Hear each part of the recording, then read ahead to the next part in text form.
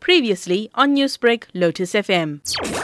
Well, Salma, the government is being very precautious and they're taking all stringent sort of precautions around COVID-19. We've been here for the last month. And I think where South Africa is today, we've been there for the last 4 weeks.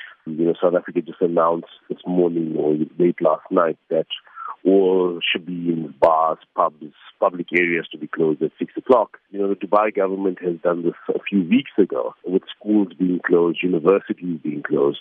One of the reasons we did come out to Dubai is we had a number of international events. Some of the events were also taking place in Dubai. But globally, from an eventing point of view, all public events have been cancelled in the interest of public safety. What about your global events? Have you cancelled or postponed any of these events?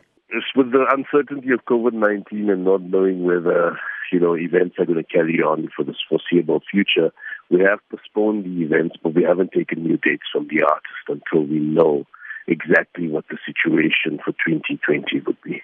So what is the situation with you and your family in Dubai right now? Are you under isolation or is it confirmed that there's a lockdown? No, there isn't a lockdown per se, but just like how South Africa people are taking precautions and staying indoors, the trading hours of the shopping mall just got reduced yesterday. It's business as usual in terms of the stores being open, but I think people are driven by fear with COVID-19, which to a certain extent, trying to protect their families and themselves, are staying indoors, working from home. The Dubai government has also asked the workers, the governmental workers to also work from home. So people are just being proactive and being precautious.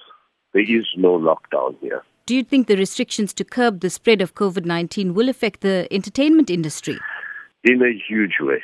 The entertainment industry is reliant on public events. We're talking, locally and internationally, artists. Artists derive their income and their livelihood by performing at these shows, whether it's corporate events, whether it is live public events. But all of that being shut down, it's going to have a huge knock-on effect in terms of their personal finances. Especially in South Africa, it's their livelihood. Newsbreak, Lotus FM, powered by SABC News.